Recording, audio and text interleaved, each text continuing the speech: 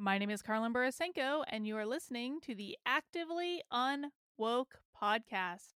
If you want to listen to back episodes of the podcast, head over to activelyunwoke.com/podcast. You can find the full archives there, as well as links to subscribe on Apple, Spotify, Google, wherever you get your podcast from.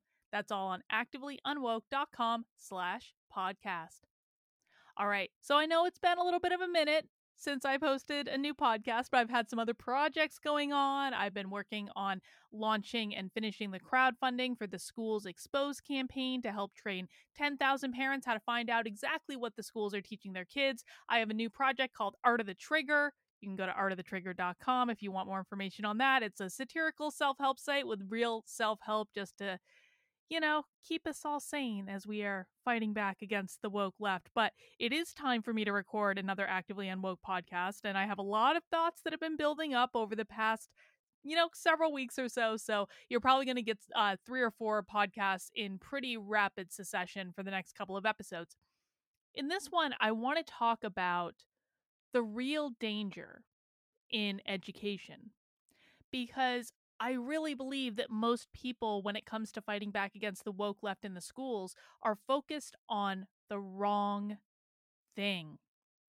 They're focused on the easy thing, not the hard thing. They're focused on the surface level thing, not the important thing.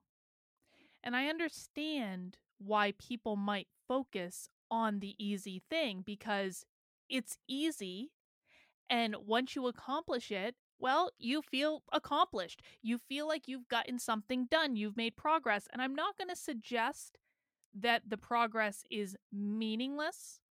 All progress is progress. All wins are wins, and all wins should be celebrated. But it's important that we don't mistake the easy thing with the necessary thing. Because sometimes when we mistake the easy thing with the necessary thing, once we accomplish the easy thing, we clap our hands together as if to dust them off, and we turn around and we go back and sit in our easy chair and say, okay, I accomplished the thing. I don't need to worry about it anymore. But in fact, you didn't accomplish the thing. You just accomplished the easy component of that thing. But the hard part, the part that really is the thing that's the most impactful, the hard part on which we are going to win or lose the fight against the woke left, that's still there. It still exists. You're just ignoring it because you wanted to feel accomplished, because you got the easy thing done. Now, I'm being a little generic in how I'm speaking about this, but I think you'll see where I'm going. When it comes to fixing the schools, the easy thing is to ban the books with the porn in them. The hard thing is to acknowledge that the schools as a system are fundamentally corrupted.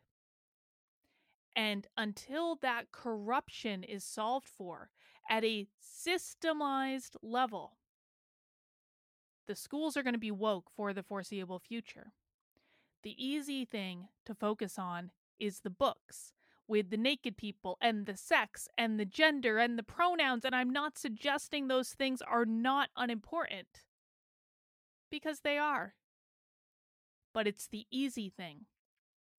The system is the hard thing, and the system is where the danger really is. So this started for me today when Moms for Liberty tweeted out the following: politics is downstream from culture, and culture is downstream from education. The capture of educational institutions is the reason for the culture war we see right now. Are we too late? What must be done to reclaim education in America? Now, Moms for Liberty in this is 100% correct. They're correct. Politics is downstream from culture, and culture is downstream from education. And the American educational institutions are captured. And they are correct to ask, are we too late? Because there's a good chance that we might be. And then their final question, what must be done to reclaim American education? And I couldn't help myself. I have to get in a little bit of a dig at Moms for Liberty, because I really do have a problem with Moms for Liberty placing so much emphasis on getting books out of school libraries. Now, for me, and everyone has to make their own decision about this, for me, I don't feel comfortable with the idea of banning books. And I understand the arguments. I understand the arguments about you don't want sexually explicit books around kids. Okay, yes, I agree with you. I just don't think it's a good look.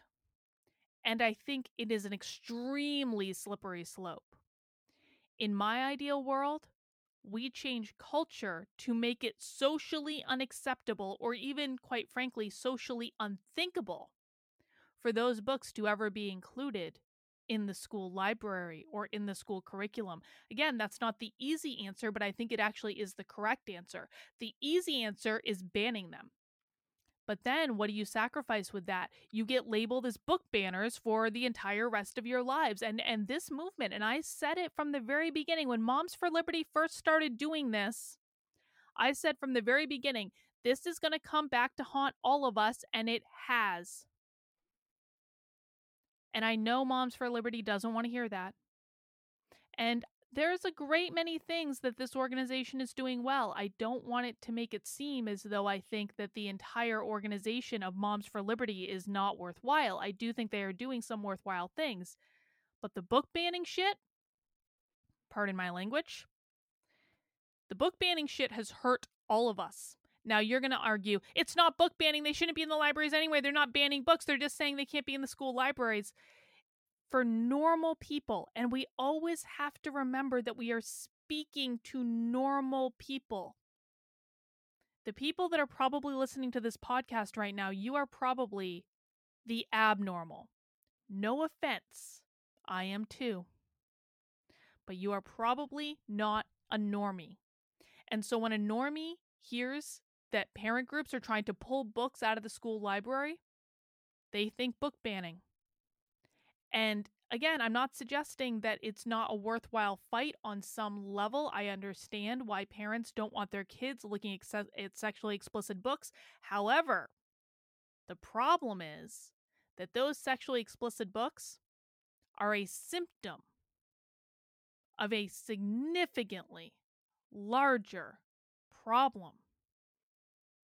In the grand scheme of things, those sexually explicit books are a distraction. Yes, I said it.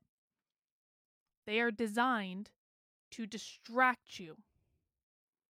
They are designed to take your eye off of what really matters.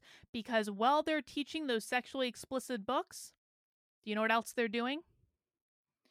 They're writing Marxist ideology into every single school policy. They're creating entire offices and equity divisions, diversity, equity, inclusion, and justice divisions at the district level, not just at the school level, at the district level, which means that when something is created at the district level, it flows into all the other schools. They're doing required and optional teacher training at all levels, starting in elementary school, but also existing in middle school, also existing in high school, sometimes crossing all three of those grade levels. They're requiring teachers to go to training that pushes the woke left ideology on them. And any training the teachers go to, we can make the base assumption that at least a smidgen of that training will end up in the classroom. While groups like Moms for Liberty are complaining about a book in an 8th grade class, they are completely distracted from the wholesale systemization. I got the word right eventually. They are distracted from the wholesale systemization of the woke left ideology in K-12 public schools in America. It is the very definition of, like, you remember that movie Up with the dog, and the dog is easily distracted by the squirrel? It's like, you know what's happening at a policy level in these school districts. They are writing it into the code of conduct. They are writing it into the standard operating procedure. They are writing it into job descriptions. They are creating entire divisions, not only at the school, but also the district level. There are multiple staff members in every school district that are now solely responsible for implementing a Marxist ideology for your kids. They're even bringing in psychologists because they're also practicing psychology on your kids without a license. They're doing all these things right out in the open. Most of the time, they're posting about it on the school website. And you're looking right at that, and you can see it happening, and you're like, oh my God, there's so much. It's an overwhelming fire hose of information, an overwhelming fire hose of nonsense at every single level in the school district. But on the other side, you have a sexually explicit book in which you can see cartoons having sex and then a paragraph or two about it that is in the 8th grade classroom, and you're like, squirrel. And I'm not, again, suggesting that sexually explicit book isn't a problem. But what people really need to start to understand is that it is a symptom of a much larger, much more complex problem. Say you get that sexually explicit book pulled out of school. Okay, fine, well, and good. But guess what? There's going to be another one coming right behind it, and another one coming right behind that, and another one coming right behind that, because you haven't fixed the problem. You have just gotten rid of one out of an infinite number of symptoms of that problem. It's like you haven't cured the flu. It's just that maybe your nose stopped running for an hour, and man, did that hour feel good where you could actually breathe again. But guess what? That runny nose is coming back after the cold medicine wears off, because you haven't cured yourself of the flu yet. You just mitigated one of the symptoms for a temporary period of time. So if I were to change what we're doing in terms of becoming more focused on the things that are necessary to reclaim American education, as Moms for Liberty asked in this tweet, what I would do, probably, is to not spend so much time on the symptoms and be instead working on the systemic nature of this problem. You want to know why the woke left pushes systemic racism, systemic racism, systemic racism? They talk about everything being systemic. They talk about everything at the system level. Because that's exactly what they're doing. The ironclad law of woke projection. They always tell us what they're doing. The problem is that the system level is not only overwhelming to look at, but it is also boring to look at. It is boring to read policy documents. It is boring to watch school board meetings. It is boring to look at the teacher trainings. I'm not going to lie, I have watched more hours of this stuff than anyone else on the planet, and it is boring. Probably 75% of the time. But we have to do it. We must do it. Because until we start understanding the problem at a system level, any progress we make in terms of getting those sexually explicit books out of school, you know, you're going to have like a victory for a day. It's going to feel really good. But next week, there's just going to be a different book and a different one after that. You know, people get angry when I tell them stop banning books. But I don't want my kids watching sexually explicit material. Me. That's literally what happens. That's not an exaggeration. That's what happens. They lose their minds when I say this is not a good use of energy. This is not a good use of focus. They lose their minds. And part of the reason is they don't know what else to do. Well, it's not that they don't know what to do. It's that they don't want to do the hard, the boring, the overwhelming, the necessary thing. That's what it is. It's overwhelm. It's fear. It's, I don't even, There is something that is terrifying to people about trying to take on the problem at a system level. And so, because they are afraid of taking it on at a system level, they focus on these cosmetic problems and they feel accomplished after they fix the cosmetic problem. And then if someone comes along and says, okay, yeah, okay, you fixed a minor sliver of a problem, but there's really a whole mountain of a problem over here. Well, guess what? That parent probably had to fight for a month and a half to fix that tiny problem. And now you're saying you need to fix something 1,000 times larger than that one tiny problem? That's going to feel overwhelming. I'm not suggesting I don't understand it, but until we have more people stepping up to fix things at the system level, then we are going to be lost. Here are some things that you need to do. If you have kids in school, or even if you're just interested, I don't have kids in school, so it's not a requirement to be a parent. Even though I don't have kids in school, I can wholly recognize the problem with what is going on in education that is going to affect all of us at some point. So here's what everyone needs to do. You need to go onto the school district website. Not the high school level, not the elementary school level. You need to start at the district level, because this tends to be the place where you can find public information very easily about what your school is doing. And just assume that if it's happening at the district level, at least a little bit of that has trickled into the school that you're in within that district, okay? So I want you to go onto your school district website. I want you to do a search for equity, not equality, equity, because equity is the code word that they're using in many schools. The language that they're using is different in every single school, so it might not be the same, but equity is a pretty safe bet. If you don't find anything for equity, or even if you do, quite frankly, I want you to look for anti-racism. You can try looking for critical race theory, but you probably will not find anything because they know better than to use the term critical race theory now. You can try culturally responsive learning, culturally responsive teaching.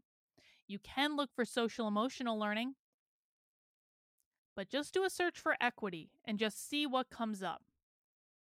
You're probably going to find an equity plan. You may find equity integrated into the school budget, which means that they are allocating your budget, your taxpayer dollars, based on immutable characteristics instead of, based on providing an equal opportunity for all students. You want to look around for what your school district is doing for teacher training. They usually have the professional development listed on their website. If they do not have it there, then call the school and ask them. If the school doesn't want to answer, you can FOIA that information. This is not the sexy, glamorous stuff. This isn't looking at the sexually explicit cartoon comic. This is the boring stuff. You're going to have to read a lot of documents.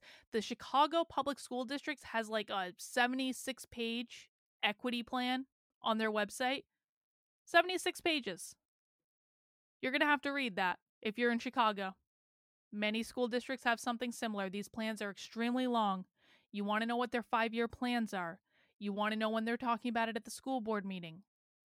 These are the things that matter most, because so few parents are taking an active interest in any of this, that the schools are just getting away with things willy-nilly because they know they can, because it's only ever about the books that parents are speaking up right now.